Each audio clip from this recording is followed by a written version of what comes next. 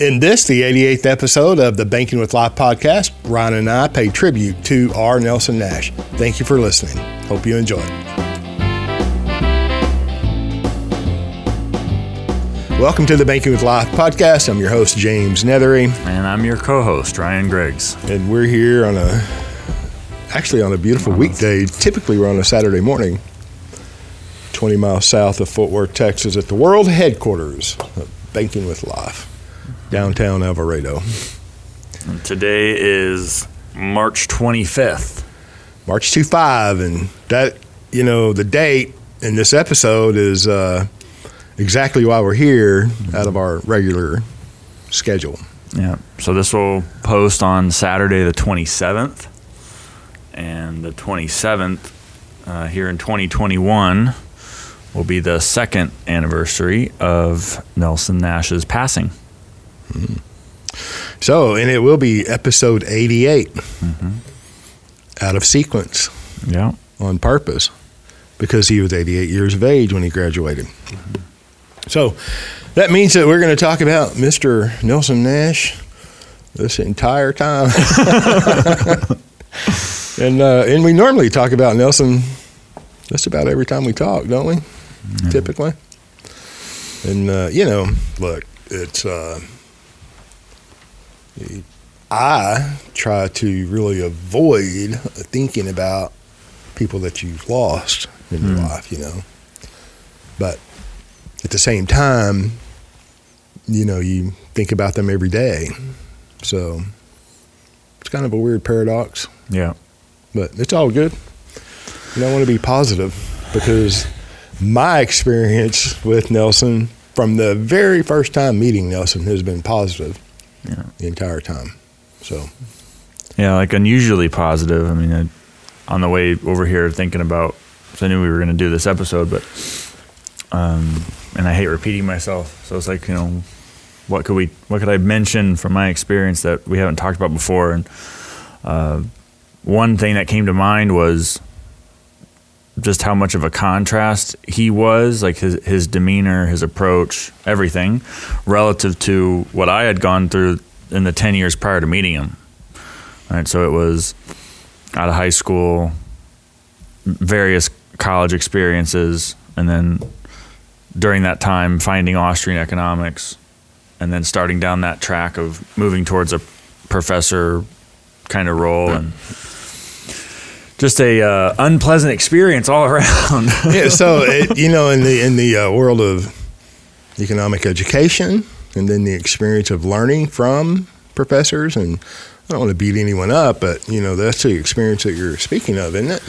Oh yeah. So, it's just, and then the contrast meeting Nelson, right? Who was, he was a forester by education, right?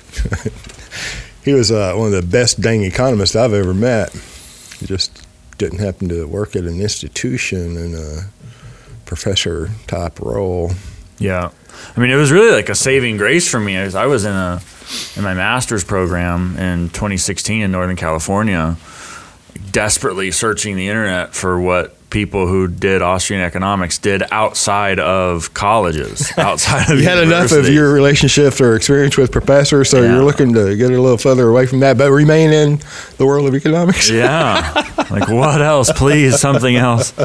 And I sounds traumatic. Well, yeah. Well, and I had thought about finance at different types of financial activity, different types of financial jobs, but so many of them were linked back to the stock market and banking, and it's like the statistics were not good. For someone who graduated with an economics degree, it's you went into a graduate and postgraduate and then academic track, or you went and worked for the Fed. It's like a government job. Pretty limited connections, man. Golly. Yeah, and most of the universities are state universities, so it's like one way or another you end up, like Murray Rothbard used to say, if the state was, if the state did what even it purported to do, like even if it was a minimalist state, and even furthermore, if we lived in a fully free market, the role of the economist would be extremely limited. You know, you would just be teaching people. I mean, there are so many professions today that would be absolutely eliminated if we were in a free market, in a limited government.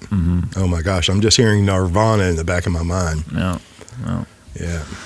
And it kind of aligns or mirrors with what I'm saying about my academic experience in meeting Nelson. It was almost like the college thing was a distraction, you know. And that meeting Nelson, it was like you could just put all that aside, and you know, here's something that you can do that's economically informed that actually serves other people, and you can have a profession, you know, and provide for yourself and family while doing it.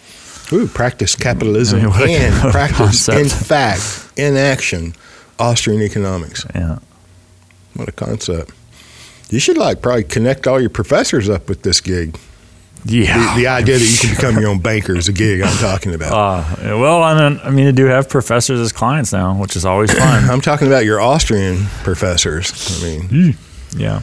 I'll tell you what, I've got lots of economists as clients, and you know, you can see on paper before you ever talk to them, and then when you talk to them, it's like, oh no, this is what I have in mind. This is what I envision an economist to be.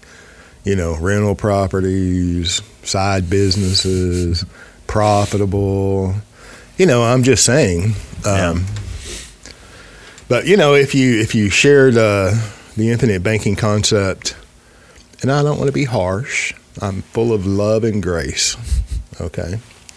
But if the Austrians understood the infinite banking concept, they'd be out of business. They wouldn't have anything to talk about. If we practice in a free market, if we had a free market, if we had limited government, you know, the CPAs who always love to debate the infinite banking concept or life insurance would be out of a job. The stock promoters, not all of them, but a dang lot of them would be out of a job. Yeah, I keep hearing Nirvana playing in the back of my mind.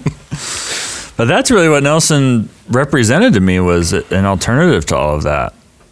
You know, and it didn't have to wait for anything to change politically. It's just something that I could do to utilize what I had learned at that point. And in fact, after meeting him, then the education really started.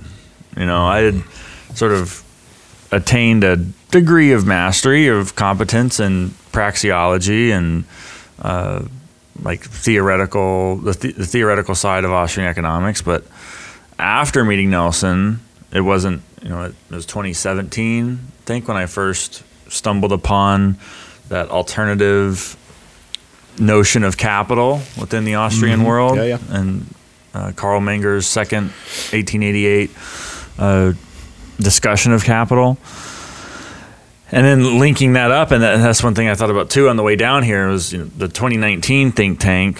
So this happened in February. He passed away in March, so he was present for that last one, and I got to speak there and kind of laid out that understanding of capital for the first time, and how it linked up so hand in glove with what he wrote about in Becoming Your Own Banker. That must have been a revelation for you. Oh, it was a big deal. Yeah. I mean, it was exciting. And then, I mean, people have commented when they watch the talk, you know, about how passionate I get. And I remember thinking back to it, and it's like, yeah, I was pretty worked up. But because I was so excited, and to have him sitting in the front row and to remark at different points, you know, he's like, oh yeah. Throughout.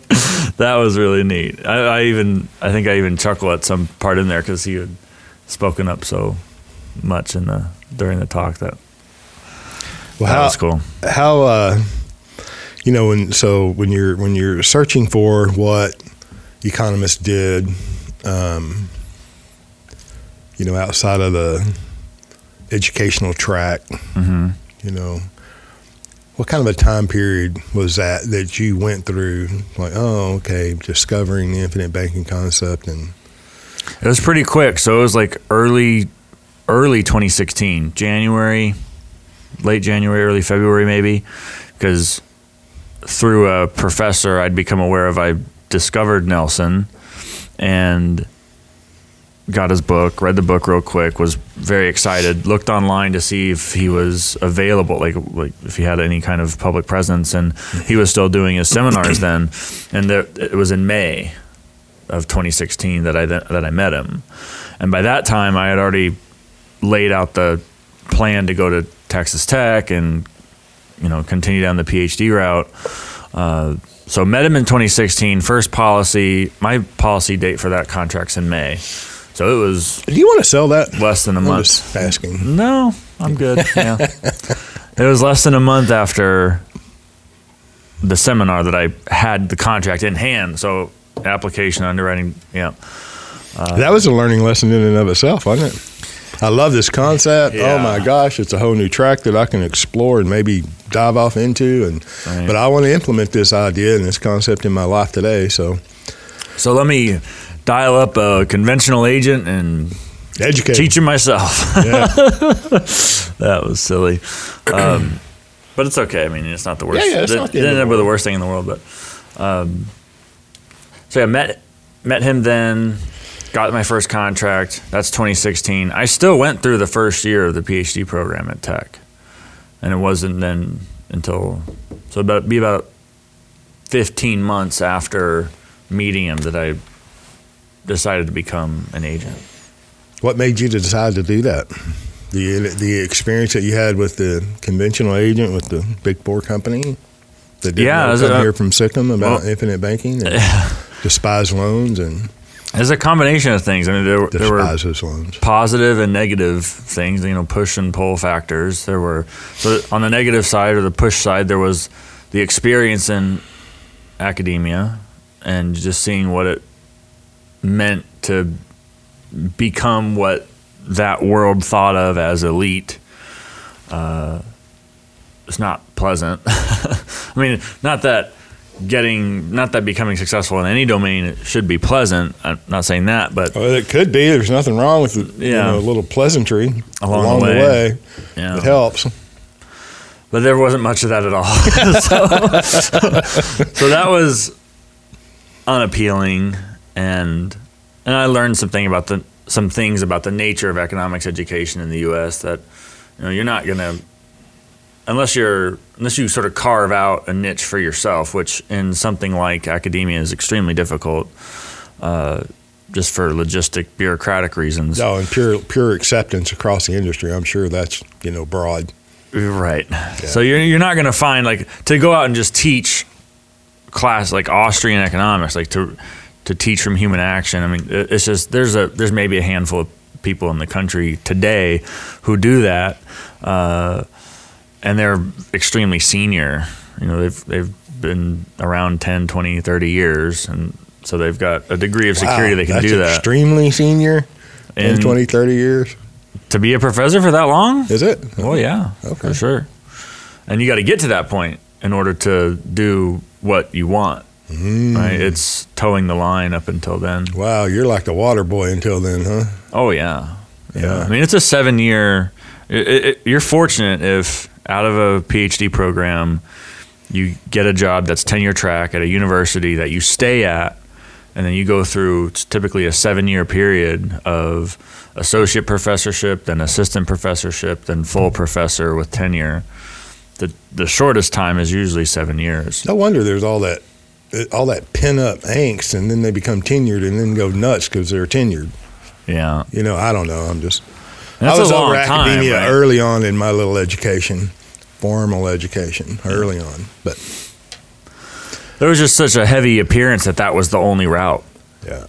If you wanted to do something that involved, intellectual things. All right, so that was not as positive as that experience. Yeah, so that was okay. So then meeting Nelson and being like, wow, I could, he would stand up in front of a room of 10, 20, 30 people and just talk and do a seminar. That I really liked because I enjoy getting up and talking in front of people. And I'm like, well, gosh, I mean, I could do that. It's the exact opposite of a classroom or professorial setting, but same fundamental,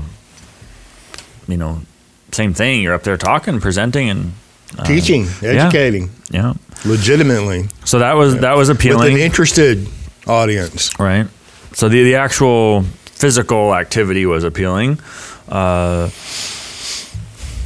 The content was on point, right? Like it aligned philosophically and aligned with what I had understood economically. So that was enticing. And then, through college, I'd worked as a waiter at a lot of different restaurants. And God bless you. I could not be a server.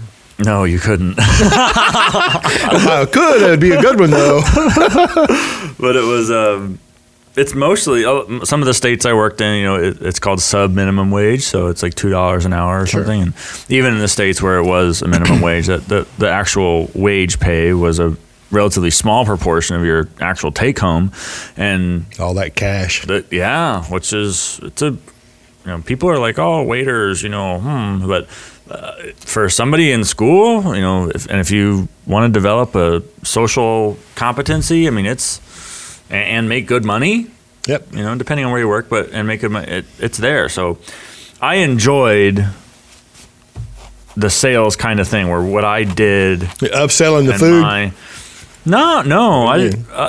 don't upselling the alcohol. I feel the same about the sales tactics in restaurants that I do about the sales tactics in finance or anywhere else, like funnels and programs and all this. It's like, no, if I can talk to you, figure out what you want and what you like, and we do that, and you have an enjoyable time along the way, then I don't need to upsell you or aim for a percentage. It just sounds like a natural occurrence between willing people that want to be in association. Mm-hmm. What a concept! And I was selective too, like we are now with company selection and like who we'll work with and the type of product and client selection. Who will allow to be a client.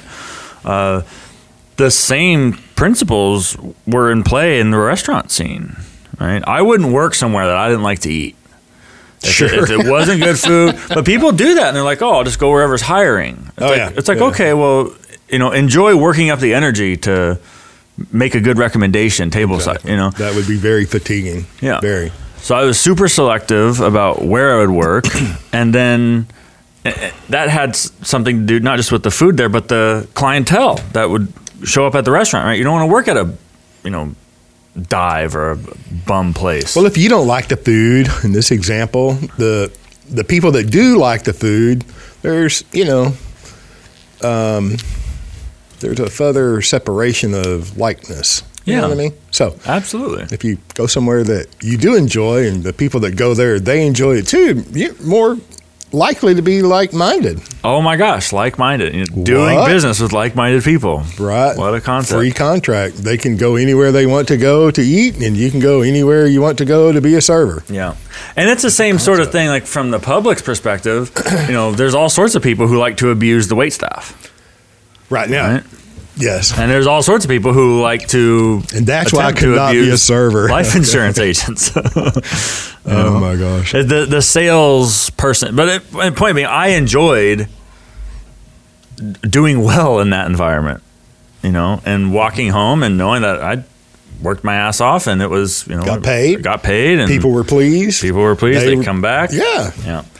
So I enjoyed that, and I knew that in financial sales that was pretty much the dominant model, is that it's all basically activity. So did you think early on that could happen in the financial world, that structure and that atmosphere? And theoretically, you were hoping, right? For sure. Yeah, like I knew that life insurance agents get paid commission that is a percentage of the premium in some way, shape, or form, and that theoretically, with enough people or high enough premium, that would mean a good living. And it's like there's got to be a way there. You're right. Yeah, I thought that too when I first started. Right. Well, and then I get into this. So the first thing after the first year in the PhD program, I went to a captive company. Where you bought your policy, same company that I had bought the first policy from. Did I say Big Four? Didn't know anything about the infinite banking concept. Right. Doesn't really like loans. Yeah. But I shortened mechanics of their policies. It's funny to look back because I was continually shortening how long I would allow myself to endure the nonsense. That's pretty good. I mean, at the front end of a career, I mean, good job, young man. I got better at it. You know, like 10 years from out of high school, 18. 6 years of like poking around at various colleges, and then narrowed that to academic professorial kind of thing. And only that only took 1 year to figure out that wasn't the way. So we went from 6 years to 1 year, and then at the captive company, it's only 2 weeks. And so it's like, you know, I'm learning faster. Right. Yeah. And then we met in October of 2017. So you're hanging around a long time, man. Yeah. So you'd already heard Nelson live and in person. Then you went and bought your first policy, right? Went through that educational learning process. But then you decided that you wanted to do this. And so you went back to that Big Four company, spent 2 weeks there, and then refresh my memory on how we came to meet. Nelson. So you decided you wanted a career in the financial world, and that just wasn't the right company to go with. So you wanted to become an NNI practitioner. Right. Went through that program, and part of that program at the time was a mentorship arrangement requirement. And, right. Yeah. Which was the NNI the Nelson Nash Institute trying to improve their processes. Right. And, absolutely a step in the right direction. So at that time they required an interview, which was previously not required. Right? So you have to go through their program of Austrian economics and I think some fundamental life insurance training, but not a lot of that. And then they had that, and hence the mentorship program. They wanted to pair new practitioners with experienced infinite banking concept agents and have that mentorship arrangement for some time period, and then that's part of the process of becoming a recognized practitioner. Right at that time it was so. And okay, so you did all that, and then and the next time I saw Nelson was you hosted him, actually in this room where we are right. I mean, that's why we moved over here. We were next door, and then we moved over here. It's a larger physical footprint, and they have this is the old county courthouse or sub-courthouse of Johnson County. And so we're in the actual old courtroom, so there was room to do live events. Yep. That's why we're here. And Nelson was here a couple of times. I mean, he was on one of the early podcasts. I think it was the first one, yeah. I think. He did a Q&A here, Nelson Live. And so, yeah, we're here. And I do remember that you were in Lubbock at the time, and I don't remember. I think it was the first time I met you face to face. Actually, we had talked over the phone. I don't remember. I mean, listen, I don't have a memory like an elephant, but I've got a great memory. But I only have so much room in this big egghead. But and I don't want to jump over the fact that Nelson, right, is the one who thought it best that I mentor you, that you mentor with me. So I don't know how many practitioners there were at that time, and I don't know how many are in Fort Worth or in Texas, but you were in Lubbock, right? Yeah. And so I'm very grateful for that, and I think that's just more evidence of how smart Nelson was, my opinion. So we spoke over the phone, right? And then he was coming, and I think I kind of told you needed to be here. Yeah. And you did. You drove 6 hours to be here. Unless you were speeding, then you could make it 3.5. And that was when? It had to be late 2017. It was like October, November. Yeah. Seems like we did a lot of seminars around October for some reason. I don't know. It just worked out before the holiday. It would be before Thanksgiving and stuff. Oh, okay, November. Yeah. And so, I mean, his schedule our schedule. But it just seems like, I mean, we have hosted Nelson a lot of times over the years, and it just seemed like they were, you know, you try to do one, get people to come, and, you know, and then it developed into 3 times a year. So you're giving your clients an opportunity to hear him again and again. And it just seems like October and November, we did a lot of seminars. That's all I'm saying there. Yeah. Okay. So you came and you listened and you thought, oh my gosh, this is it. Yeah. I mean, there was a magic to when he would talk. Every time it was like a refreshing, you know, goosebumps again kind of thing. It's like, oh my gosh, this is really, you know, that you mentioned that. I was speaking with a client yesterday on the way home. I mean, I wake up and I stick an earbud in my ear, and I talk all day, and I drive home and have conversations on the way home. I was speaking with a client, and he said, "Wow, James," he said, "the client-only access, he's a client, right? And so I really enjoy that. And he's a farmer, so it's on tractor time, you know, and he was commenting, and he had purchased Nelson's 6.5 hour presentation on DVD that you can get. That's available from NNI, and I encourage everyone to purchase that. And if maybe we'll put a link down here, you can get a discount if you purchase that through our office, and take advantage of it if you wish, and if you don't wish, it's okay. I don't receive your information to market to you. You know, just you get a discount if you purchase it. But he was saying that it was how powerful that was. You know, reading the book and then listening to Nelson and then listening to the client-only content that we have. And I told him, and it's true. You know, I think he's been kicking this around for a couple of years, been a client for, you know, less than that. And I'm like, listen, and we always talk about an element of unknowing.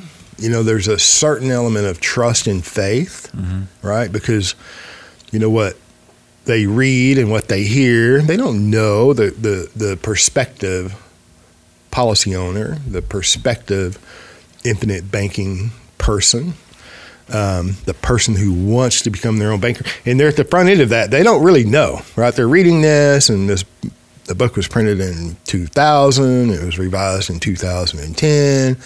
Here we are in 2021. And I recognize there's an element of faith and unknowing, you know, so they do their vetting, however that is done. And the really smart ones listen to this episode and all the content on this channel. Because if you can't vet someone's character, watching 100 hours in video, you probably, you know, you have an opportunity to improve, is my, you know, commentary. My whole point is this. Let me get to my point.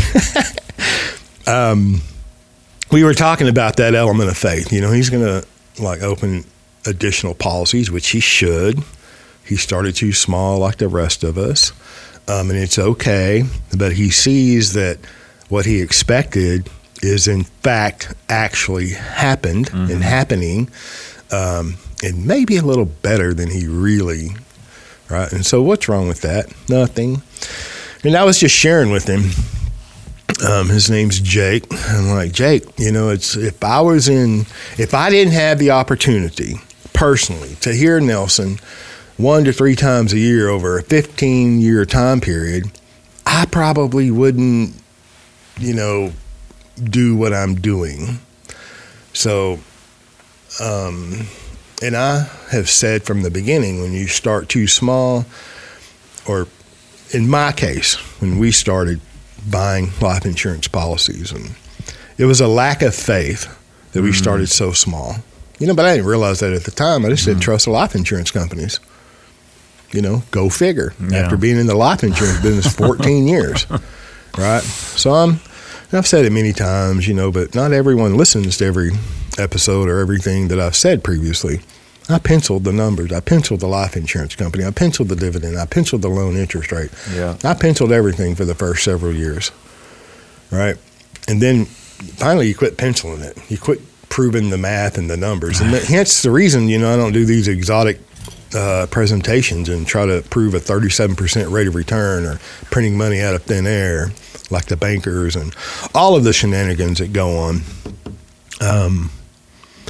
So I was just expressing the fact that, and acknowledging the fact there is an element of unknown. No kidding, the future's unknown. I don't care what you do. Mm-hmm. The future's unknown.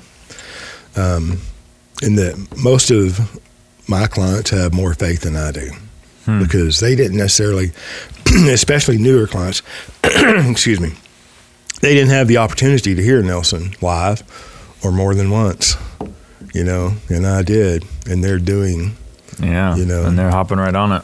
Yeah. So I just think that's very powerful, and I'm humbled, so. Well, we come back every now and then to the idea of like the impact he's had as far as, you could think of it on different levels. The amount of premium people pay, like not just his clients, but the clients of the agents. No question. The clients of the agents, and like how far down that trickles. The life insurance industry couldn't even calculate that. Yeah. The amount of life insurance that Nelson Nash directly himself put in force because he was an agent in 1964. Mm-hmm. He quit writing policies outside of his family members and his clients in 2000 when he printed the book. Right? Whoa, what a concept. Wow, 36 years. Huh? 36 years. Yeah. And he won every award that the companies that he wrote had, right? Lifetime. Yeah. I mean, lifetime achievements. I mean, when he was an agent, he wrote a tremendous amount of life insurance. So, and then, he 1980, and he started teaching this, Becoming Your Own Banker, right? And the book was a culmination of all of the teaching that he had done and and the experience that he had as a forester, as a Christian, as an economist, and as an Austrian. And he would let agents come, right? So, of course, most of them wouldn't. Right? And most of them didn't hear about Nelson. The life insurance company didn't promote him. They didn't promote the infinite banking concept. Most of them still think it's a sales gimmick. Right. And, a lot of agents treat it like it's a sales gimmick. And, it is what it is. So a lot of people think it's a sales gimmick. And people can think whatever they want to think. But at the end of the day, when I met him, he was doing 40 to 45 seminars a year. Padna. And I met him when he was like 72. All right. Yeah. And I told him all the time, you work harder than most 40-year-olds that I know. All right, That's a lot. That's a lot. That's a lot. Traveling for each one of those 2-day seminars each time. That's a lot. That's a lot. And then he didn't do 40 or 50 every year. I'm just saying there were several years there that, he was working. And so you look at all the people that attended and the agents that attended and the agents that, were embraced the idea, right? And then they started practicing it, and then they started teaching it, and it's like you cannot calculate the amount of life insurance that man caused to be enforced. Okay, excuse me. Well, beyond the life insurance, right? So look at how many generations he's touched, right? He's had clients, his clients, their great-great-grandchildren, right, are affected. Then the agents, there's 2 and 3 generations for the agents, and then their clients. Their families. It's phenomenal. It's unbelievable. Yeah. And it's just beyond the dollars, the free thinking that he has caused. It's incredible. Very, very powerful. I know he changed my life. That's for dang sure. I met him. I think I met him in 2004. I know I should go back and look and see when I actually met him. And after 14 years in the life insurance business, having no idea you could do with life insurance, what you could do with life insurance. And everybody knows that if you have a cash value or an account value with those jank UL policies, they have a loan provision. You know what I didn't know, and I was never taught, the cash value was not an idea of the life insurance companies. The loan value, or the loan ability, the loan provision in the contract was a life insurance company's concept, right? Because they wanted the client to be able to borrow against the cash value to pay a premium. Pay the premium, yeah. So, but beyond that, when I heard Nelson, the first time I heard him, he said that this is, and he said it every time. This is a exercise in imagination, reason, logic, and prophecy. And I heard prophecy. That's what stood out to me, right? And I'm like, Now I'm sitting in the back taking copious notes. I'm just, a life insurance agent in the back of the room, right? But of course, he, had the opportunity to meet him, and if you did, he, made you feel very special, personal, very direct contact, Southern gentleman, the epitome of. And I'm just like, why hadn't I ever heard of this? And then he talked about, his brother and worked for IDS, Investors Diversified Services, which became American Express. And they had the investment plan, right? If you had $10,000 over a million years in the market, you could become a billionaire, right? I mean, I'm emphasizing what he said. Since you don't have $10,000, we can put you on a monthly savings program. And once you get to X number of dollars in the future, then you can start an investment portfolio. And you had to sign, it typically took 7 years. And you had to initial right there in 7 years. By the time you put in money over a 7-year period, you'd have equal about what you put in, and then you could go into an investment program. Yeah. Well, earlier in my career, I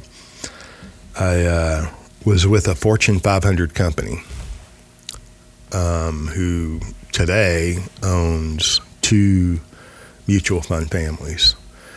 And back in the day, the mutual funds had an 8.5% front end load. Well, you'd have nobody would buy that today. You'd have a heart attack if you had to pay that today. But that's the way it was back then. And so it wasn't. That's just the way it was. And they had that very same program, right? If you had a bunch of money, you could start. If you don't have the minimum threshold to start this investment program or portfolio, you could get on the savings plan. And you had to initial it right about 7 years into it. I still have some of those old documents. So when he said that, I heard that, right? I mean, I had done that. I knew who IDS was. I had applied with them previously in my career. And they told me, you can't sell life insurance. You can't sell investments. You'll never make it in this industry. And they were one of many, previous to that. I remember interviewing with different life insurance companies and had to take the LIMRA. It's like a psychological test to see if you can sell. I failed it every time, And these big, robust men, and listen, I'm fat for a reason because I like food, okay? These fat guys like food, but they didn't work out either. I don't know how many of them told me, well, James, it's not going to be a good fit here. You can't write life insurance. You can't sell life insurance. You can't sell investments. This is not for you. And now, I don't know. Probably write more life insurance in a week than they did in their best year. Yeah. And I'm not bragging. I'm just saying, right? But they're right. I couldn't sell life insurance. I'm a complete failure as their ideal model of a life insurance salesman. Don't fit their role, and I'm okay with that. Right. But anyhow, so if you look at, it's kind of like the pebble in a pond, the ripple effect that people have throughout a life or lives or generations. And he's no different, and we've said it before, we talked about it, than his mentor, Leonard E. Reed, who also mentored Ron Paul and many other men and women, right? And I think there's one video, or maybe two of the same one video, of Leonard E. Reed giving a presentation.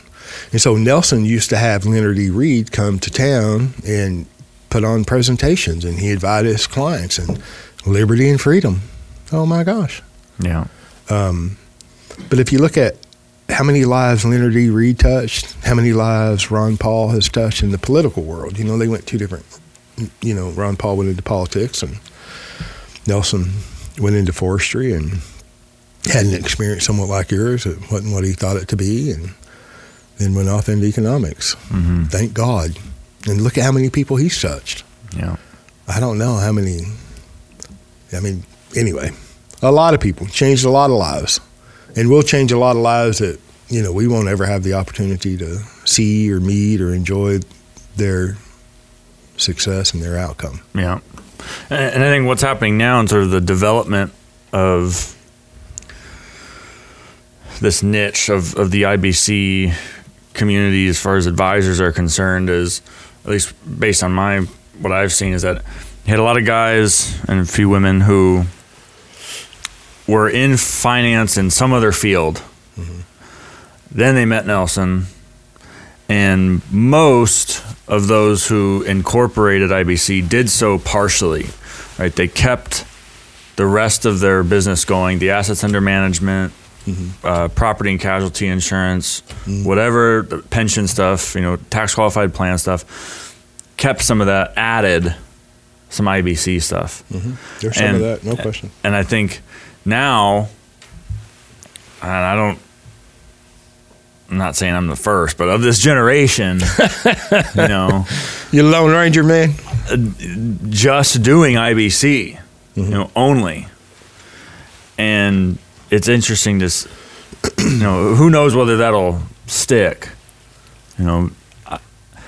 My first year was brutal, and we had the opportunity to talk with some life insurance home office people. You and I did recently, and one was asking, what I want to do in a few years from now, whether I see myself having agents underneath me, and I'm like, probably not. He's like, oh, why? It's like, truth be told, I don't like most agents. I don't like, not who they are as people, but the business. I just not interested in that. And be honest. Some of them, you don't like them as people. But it's okay. We don't have to like everyone. They don't like us. Not them, but anyone, right. Everyone. We don't. It's all love, kumbaya. There's some people that I don't like. Well, there's just a lot of people that don't like me. But just like you were saying, you failed all the tests and all the conventional. The LIMRA test. Other than that, I'm a pretty dang good test taker. Yeah. I didn't meet driver's license test. Let me see. But the same deal. It's like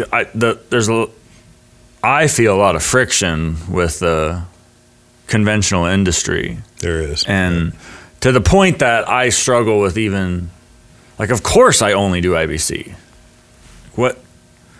We've talked previously on the show. I forget the episode about what a financial professional is, and what the question that they should be asking, and the need or the problem they should be solving for people, mm-hmm. right? Helping people understand the need for capital and then how to systematically accumulate it and deploy it efficiently over their lifetime. To me, that's the question to be solved. That's what IBC is doing. And it's if that's what I'm going to do in a professional capacity, well, then what else am I going to do? Yeah.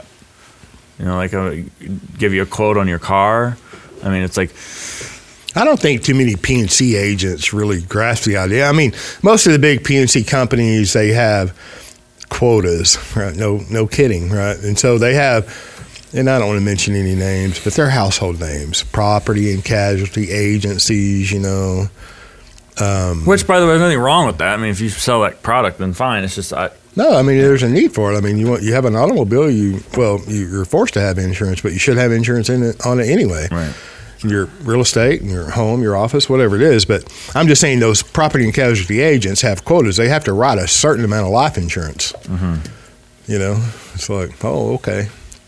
Maybe they have to write a certain amount of annuities. I don't know that to be true, but I hear what you're saying. So you don't want to, and you don't do anything but practice the infinite banking concept. Right?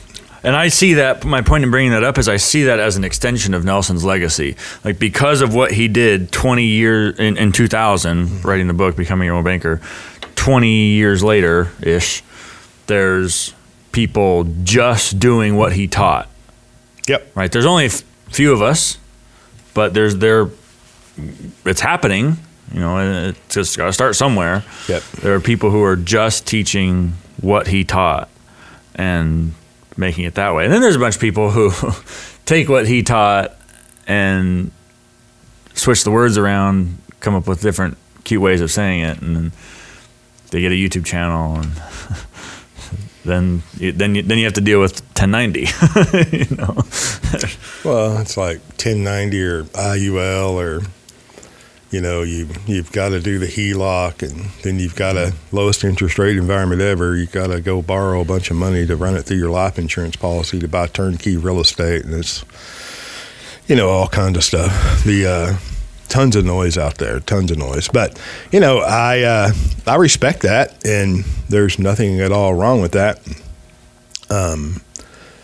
I do more than the infinite banking concept, because I had a tremendous amount of clients. Well, there's several reasons, not any one reason, but I had a lot of clients when I met Nelson, and have gained a lot of clients since I've met Nelson. And, when you meet someone, a prospective client, you've got to, and I think I've made a presentation titled, you have to meet the client where they're at. They've done whatever they thought was best for them up until the time that you've met, and they're still going to do what's best for them. I'm just saying, there's in 30 years,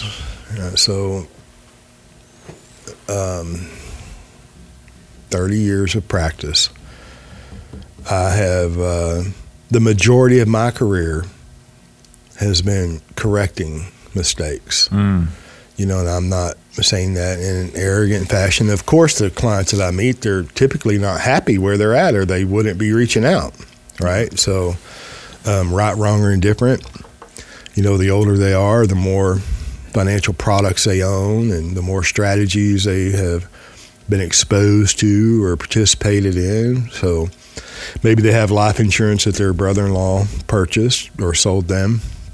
They purchased from it because everybody and their brothers has had a life insurance license.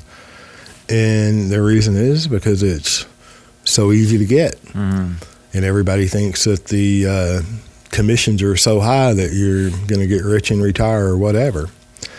And then when they have a tough year like you did, or tough 9 years like I did, I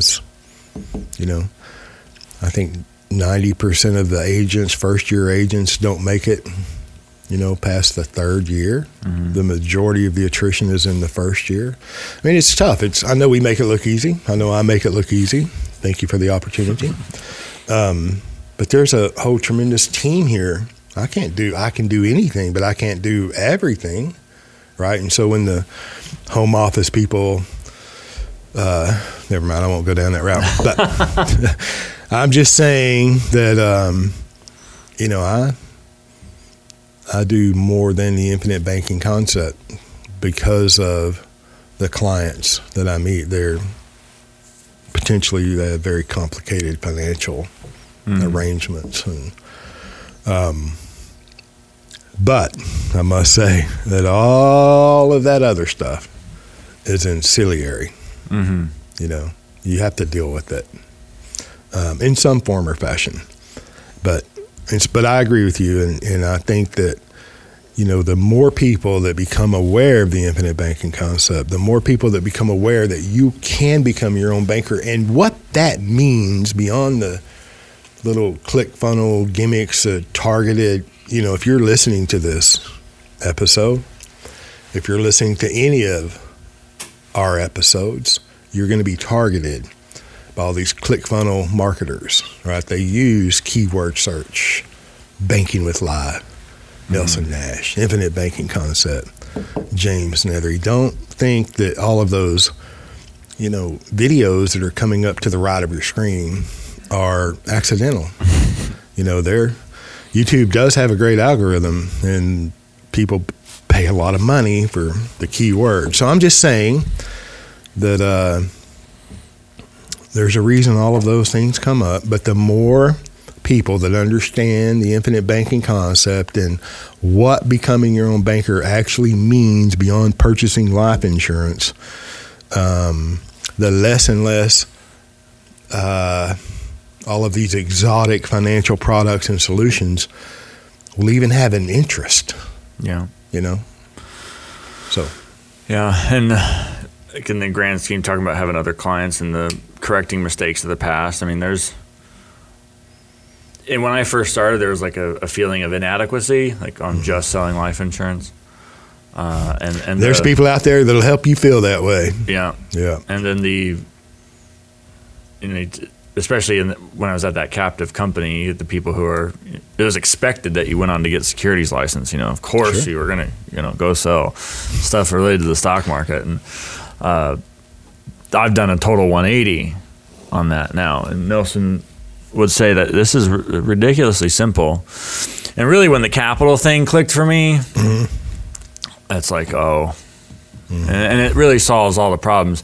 I mean, there's no objection that people have ever raised that Nelson didn't either answer specifically or laid the groundwork so that you could answer it and you could see just how closely connected it was to his line of thought. Like the one I'm thinking of is the inflation question. The dollar devaluation, and I'm really kind of over talking about it because it's the Austrian people have done the public no favors by consistently doomsdaying, consistent, hyperinflation is just around the corner. We're going to be Weimar Germany tomorrow. Yeah, right. It's just exhausting to me. And like Nelson would point out, that even in a price inflationary environment where the purchasing power of the currency is falling, is like, well, I keep paying in those depreciating dollars, and it gets me more and more cash value every year. Wait a minute. The dollars that I'm paying in are depreciating, and the further out I go, the less valuable they are. And but more with valuable. The life insurance, there's an increase in an exponential curve in the opposite direction, up. Yeah. The value of the cash value, the value of the death benefit. And everybody in the infinite banking world, not everybody, I don't want to paint with such a broad brush. I have my fanboy critics. The death benefit, you can devalue the death benefit all you would like to. Mm-hmm. All you would like to. As my son Jake points out very clearly, by construct, the cash value must equal the face amount at the end of 120 years. All life insurance, whether you have a 10 pay, 30 pay, 20 pay, whatever. That's in fact true. By construct, the cash value must equal the death benefit or the face amount at age 120. And they're both growing over time. So my question would be, do you want a little death benefit at age 120 or do you want a large death benefit at age 120? I rest my case. Mm-hmm. Okay. Just like when you mentioned 90-10 earlier, Nelson wrongly, incorrectly, people read Nelson's book, agents included, and say, oh, this is how you do it.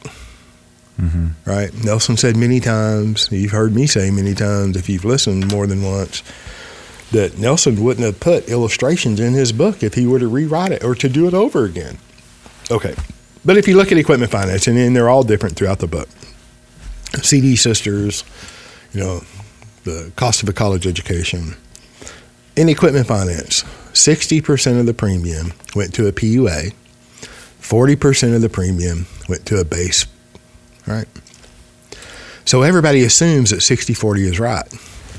And so you have, when you mentioned 90-10 earlier, I've heard of the presentations. I do not watch all of that stuff that comes up on your right. I don't watch it. All right. Well, 90, 10, 10, 90, 90 to the PUA, in term and 10 to the base. 90 is bigger than 60. No kidding. Mm-hmm. Right? No kidding.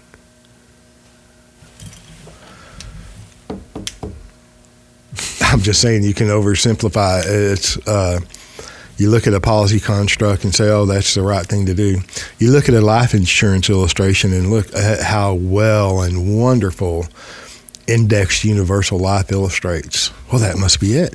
That must be what you need to do. That's right. Because this number is bigger than that number. So let's put all of our chips in. Let's throw tons of money at that. Mm-hmm. So, yeah, one thing I wrote down too is I was thinking when I was driving down here is how the purity and consistency of his message really kept me going in that first year. Mm-hmm. You know, you talked about turnover in the industry, that it's so high, and that yet simultaneously you have agents who want, they want to split a couple of cases with you, and then they'll have the answer, they'll know what to do, and then go repeat it. You wonder why that results in such high turnover. It's he had and I've thought about mentorship a lot and spoke about it in the 2020 think tank talk, and I'm not sure mentorship is even the right word. I think it has like a casual connotation. A mentor, someone you have dinner with every now and then and talk about like grand wisdom and all that. I mean, there's a degree to which that's part of it, and like there was certainly a mentor-mentee relationship between Nelson and I. I know there was between you and him, but I think I wonder if a better word is apprenticeship, because it's to me that sounds more rigorous, more technical, more structured, longer term, more involved, harder. I think of like craftsman guilds or metalworkers guilds in 1600, 1700, where you'd be a apprentice for 7 years before you could servant. Benjamin Franklin. Yeah, it's a much more accurate model for what it means to come up in the business. Than a journeyman. Yeah, and then a master. Different trades. And what a concept. Yeah, what a concept. It's really, I think it's a better fit, and that's what it's felt like with Nelson, and now with you. It's just it's a constant, consistent learning experience that just continues, and which is the way it should be. Yeah, right. We should always continue learning, but if you don't have the correct the longer you go without a correct foundation, if you're continuing, you spoke to it earlier on the time periods of your learning, building blocks of your learning shortened. Well, that's attributed to you to recognize that this isn't right, or something's better, something's missing. I'm just saying the longer you go on a weak foundation, the more fragile it becomes, right? So if you have a solid foundation, then you can build whatever you wish on top of that.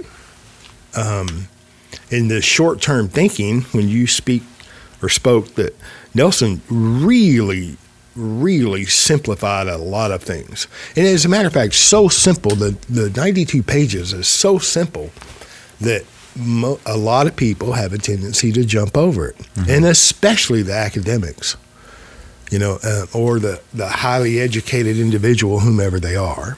It's easy to jump over the simplicity. I mean, I heard a girl talk one time.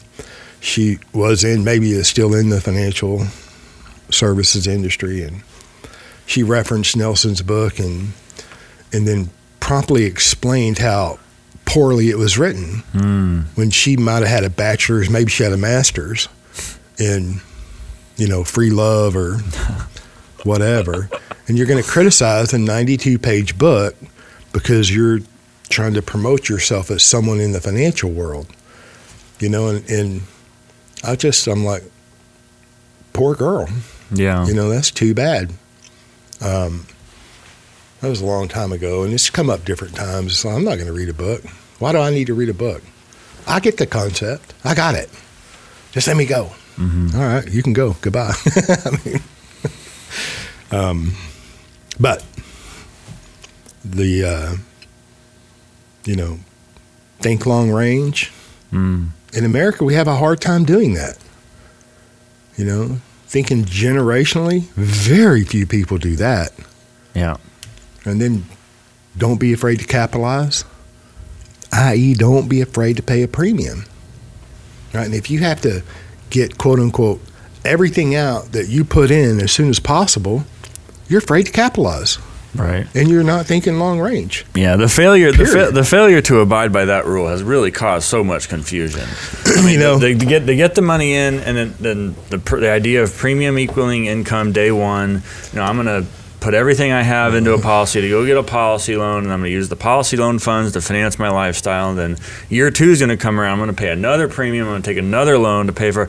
But then I got this big old loan balance outstanding, and here comes another one, and now I just have more and more of a loan balance piling up. And I don't really get.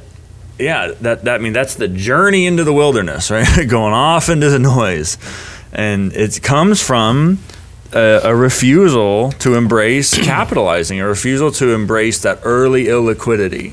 And it fits hand in glove with think long range. I was having a conversation with a current client yesterday, talking about his next policy and potentially not using term or using less term and sending more of the total premium to the base. What? And I was telling him about the policies I own and the percentage that goes to the base, which is more than most people who just start off will do when they get their first policy. But I was telling him why I do that. That the willingness to take on that additional illiquidity will mean a higher cash values and death benefits way down the line. Like it's going to be a while, it's going to be decades, but when I get there, I can look back and say, well, I put up with, I endured the cost of the illiquidity. I embraced capitalizing early on, and the benefit is now higher values where I will be at that time. Look, the further out you go on, look at all life insurance illustrations or investment performers or whatever, the better the numbers look. But when you say that, it does not mean you have no access or no liquidity. Right. Right. That you do not have any access to capital until you get way out there. So let's be clear. Yeah. You're enduring a loss of liquidity or a lack of liquidity for a time period, but you're enduring less liquidity for a time period. Right? Yeah, you still have access. Not that there's none. Exactly. Not that there's zero. I can get a policy loan day one, no question. But of the total annual premium from going to the life insurance company, in my contracts, a relatively higher percentage is going to the base. Right. Which means that compared to a policy where there's less going to the base and more going to the PUA, there's going to be more liquidity there. There's going to be higher cash value early on. But the long-term effect will be great. And so but you don't see that, right? There's not a tsunami of commenters talking about how, well, we should be paying a higher base. 50-50 is the only way to go. It's 1090 is the only way to go. So it's just. Or now it's 80-20 now, and I'm not, you cannot leave out universal life. Don't leave that out, because I see it every day. And then until they're in their 50s or 60s and they're like, oh my gosh, James, I've been listening to you for months, and everything that you have said, I'm watching happen in my policies. Whether they're 1090 and you're in the third year, whether you have a HELOC that you funded the first year's premium and then collateralized, oh my gosh, 100% of your loan value. Now you're in the second, third year, and it's like, how am I going to come up with the premium, James? I'm like, why are you calling me? Well, because this is the other guy or the other person is like, oh my gosh. So just don't leave those other scenarios out, because 1090 is very prevalent, and you're being stalked. If you're watching this, I'm telling you, you're being stalked. So expect to have 1090, universal life, HELOCs blow up your device, whatever you're watching on. But what I'm saying is that all of that is a consequence of not abiding by these very simple rules. And it's a continuation. Listen, if we go back, think long range. Right? Don't be afraid to capitalize. Be an honest banker. Repay your loans. Don't do business with banks, i.e., other than, checking and savings. Don't be dependent upon third-party lenders. And then he added in the last several years of his life, rethink your thinking. And this is the 1090, the universal life, the HELOC, all of that is a continuation of flawed thinking, period. That's what I spoke about at the Nelson Nash Institute in 2020, right? It's all the noise that is out there, and you can't get rid of the noise fast enough, and we're all in it, right? So you mentioned a client. I had a conversation with the client. I have a phone in my ear on the way to work, on the way home.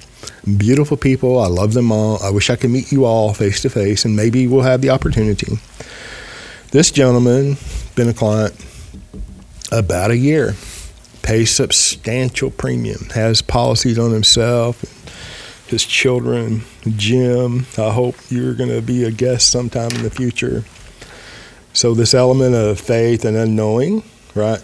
And when we met, he had coverage that wasn't correct. So we corrected it, okay? He still is listening to all this stuff, listening to the 1090. He had IUL. And so he gets a first-year dividend, right? And, of course, he was concerned and that it might not be what was illustrated, right? And so he's like, oh, my gosh, James, he specifically mentioned 1090. He said the dividend that was paid on the base compared to the PUA and the PUA and the PUA, he said, I think I want my third policy to be all base. Right? And most all of my clients, and I'm sure yours as well, are paying substantial premium no matter what it is relative to their situation, right? And so when you push through the noise, right, when you choose to vet the noise against, what's said, what Nelson said, what he's written, it is worth it.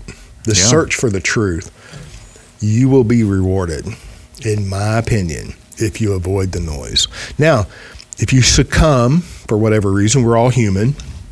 I'm not saying at the end of the day, it's devastating and you can't overcome it. But in the future, whenever you've used up all of your insurability and you can't expand because of the amount of death benefit that some of those Frankenstein structures require, and I'm specifically mentioning or referencing a presentation that I did at the Nelson Nash Institute several years ago. This is nothing new, these constructs. I spoke about them. I don't know what year. 2014, maybe? Yeah, I don't know. 13? A room full of agents. A room full of agents.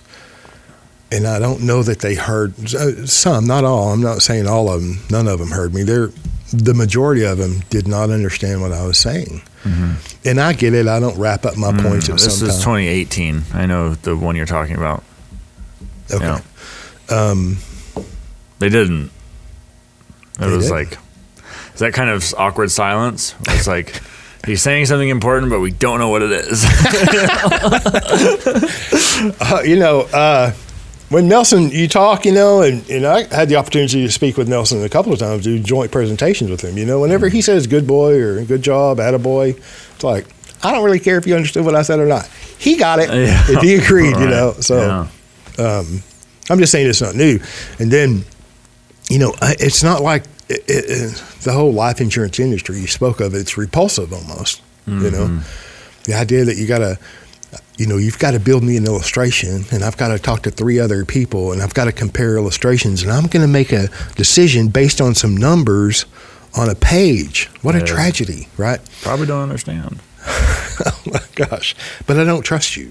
Right. I don't trust the other guy either, but the numbers are bigger. 90 is bigger than 60. 1.1% is bigger than 1.05%. Yeah. No kidding. And it's in the industry too, talking about the home office people we spoke with yesterday, and whom I love. Thank you for yeah. But they don't listen. They don't listen. They surely don't listen an hour in. Do they even own life insurance? I'm kidding. I know. In fact, one of them does, but. But okay, man, get to it. But the idea that a policy loan predicts a lapse. We mentioned earlier that the loan provision was there so people could finance the premium. Mm-hmm. Right? You don't have to pay out of pocket. You could just borrow. Well, that's historically true. Yeah. I mean, but people still, and that's historically true, sure. But, at the same time, the numbers are there. You can look at someone who pays a high premium. They have all the numbers. They've got the finance. You got to tell them what the income is. They know that. They know what the premium payment history is. Right. So they can theoretically they could put together that this is a high percentage of income going to premium. Right. And then you can see the structure. Right. They know of that total premium, a certain amount's going to base, certain amount's going to PUA. They can see the loan activity on those policies. Oh my goodness. They can see that the policies are paid. They can see that those same people, instead of lapsing the policies they do them, go and get more policies. Well, so it's like the data's there. Okay, but let's think that through. Let's keep going. Okay, so historically, outstanding loans have been a precursor to a lapse, right? The policy being cannibalized or surrendered. It's not going to remain in force. It's going to lapse, right? So 150-year history, okay? An outstanding loan is a precursor to a lapse, statistically. But everybody knows that if you have a loan provision that, and like your uncle that sold life insurance, or your grandfather who was like the greatest salesman in the world, and you and your father, the next two generations, squandered everything he did. I'm specifically speaking of someone in California, right? Because you have a loan provision, everybody knows that has owned life insurance with a loan provision, with cash value or account value, that you borrow against it from time to time. That's nothing new, all right? So historically, long-term, high balance outstanding loans predict a lapse, right? So companies don't necessarily like that. But then consider this, that the lapse ratio is part of their pricing, all right? And you don't have to be an expert in life insurance, and I sure don't want to be an actuarial expert, right? So if a company controls their future obligations, death benefit and cash values, and they adjust to within their abilities to, right, adjust a lapse ratio, or if they miscalculate a lapse ratio, it will affect their long-term profitability. Sure. Okay. So my point here is that the infinite banking concept, with the companies that embrace it, right, the strong, financially, fiscally strong companies that embrace the infinite banking concept, that is one of the strongest blocks of business that they have. If a loan rate is 5% typically variable, or 8% on a fixed rate, where's that life insurance company going to go and enjoy that kind of return in today's environment? Lowest interest rate in the world ever in history. So you got to wonder. Now, I know that my opinion, what I've come to believe, that some of these life insurance companies hate the infinite banking concept because they didn't create it, right? And some don't like it because, all of the shenanigans that go on by the sales force who doesn't understand the infinite banking concept, or capital, right? Or even life insurance. But to your point, stop giving them contracts. Oh, my goodness. They have blistered every home office, CEO, president, vice president, regional, blah, blah, blah, blah.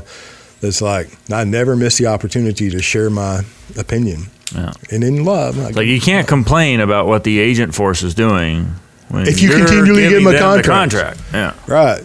And when I tell them, like, stop giving them contracts, you are guilty for giving them a contract. They're like, it's like, you need the premium so much? I mean, you need the premium that bad, or whatever.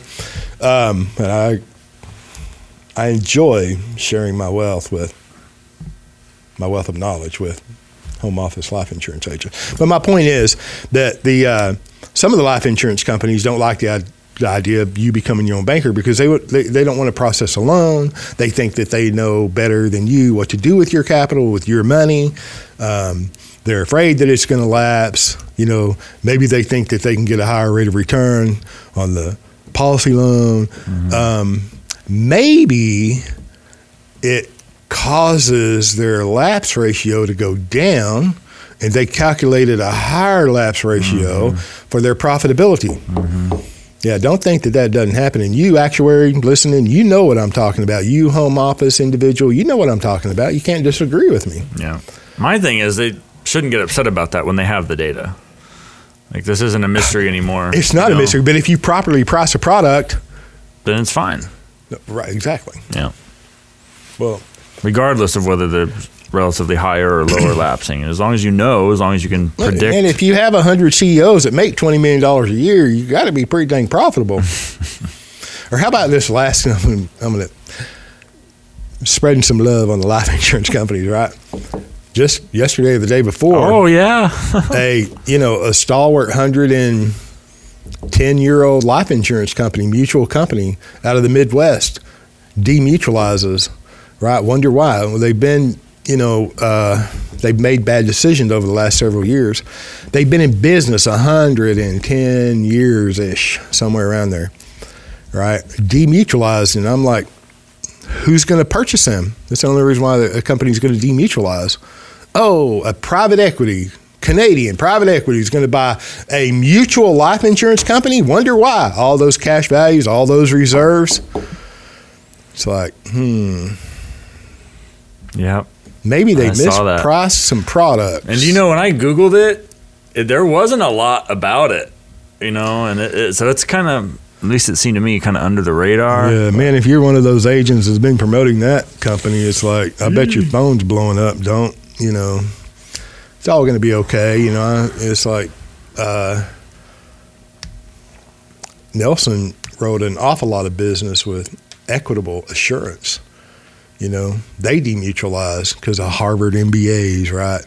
These people that want to drive up the stock prices, pump and dump kind of scheme in the long term, drive them up, sell them, fill them up with all, go public, right? Create shares of stock, sell the stock to all the pensions across North America, right? And then, of course, it's first private, get the value up, sell it, and then go public. They leave, yeah. And then short it, drive it to zero, right?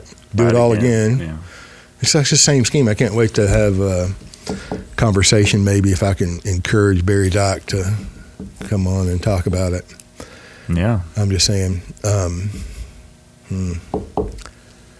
these life insurance companies are not squeaky clean. But at the end of the day, they demutualize, so the policy owners are going to get some shares. But where I was going with that, they're like a $40 billion company, and I peruse a press release. I roll my eyes when I hear it and see it, and it's like, another one, rest in peace, God rest that beautiful structure, mutual structure, God rest their soul. All right. $40 billion company, and they're going to allow $500 million for the interested parties, i.e. the policyholders and all the other top-end people that are going to probably become overnight millionaires. And the policyholders, $500 million on a $40 billion company? Yeah. It's like, shame on you. So, look, we were supposed to be talking about Nelson. It's all related. It's all very related. All right. I got to mention, I did make some bullet points, and I got to mention, and this is due to an elderly gentleman, but an early adopter of the infinite banking concept. We were at it was either a Night of Clarity event hosted by Carlos Lara and Bob Murphy and Nelson, and they had a bunch of Austrians there. Went to a couple of those. It was either there or an NNI, or this prior to NNI, or just a think tank that Nelson. It's probably a think tank. And this guy comes around and says, James, we're putting together a trip for Nelson and Mary. We're going to go to Austria. It's his favorite place in the world, Austria, Vienna, Austria. And I'm going to get a couple of agents together, and we're going to finance that and go and enjoy. And I'd never been out of the country. I mean, I've been to Mexico and maybe on a cruise, but I've never been to Europe, right? And I'm like, my gosh, what would that cost?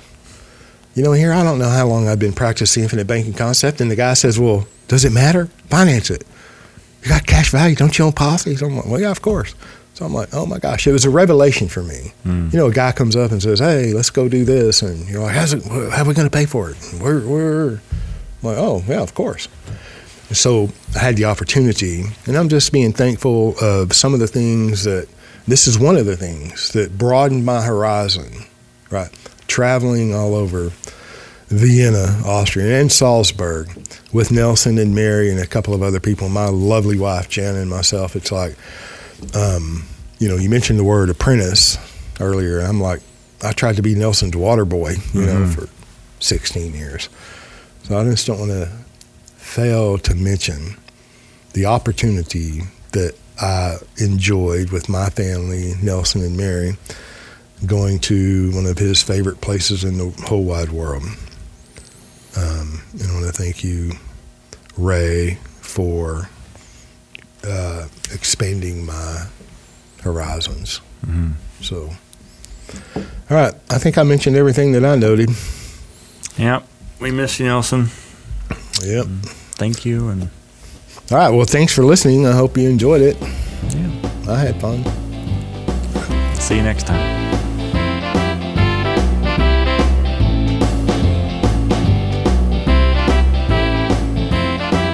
Thank you for joining us on the Banking with Life podcast.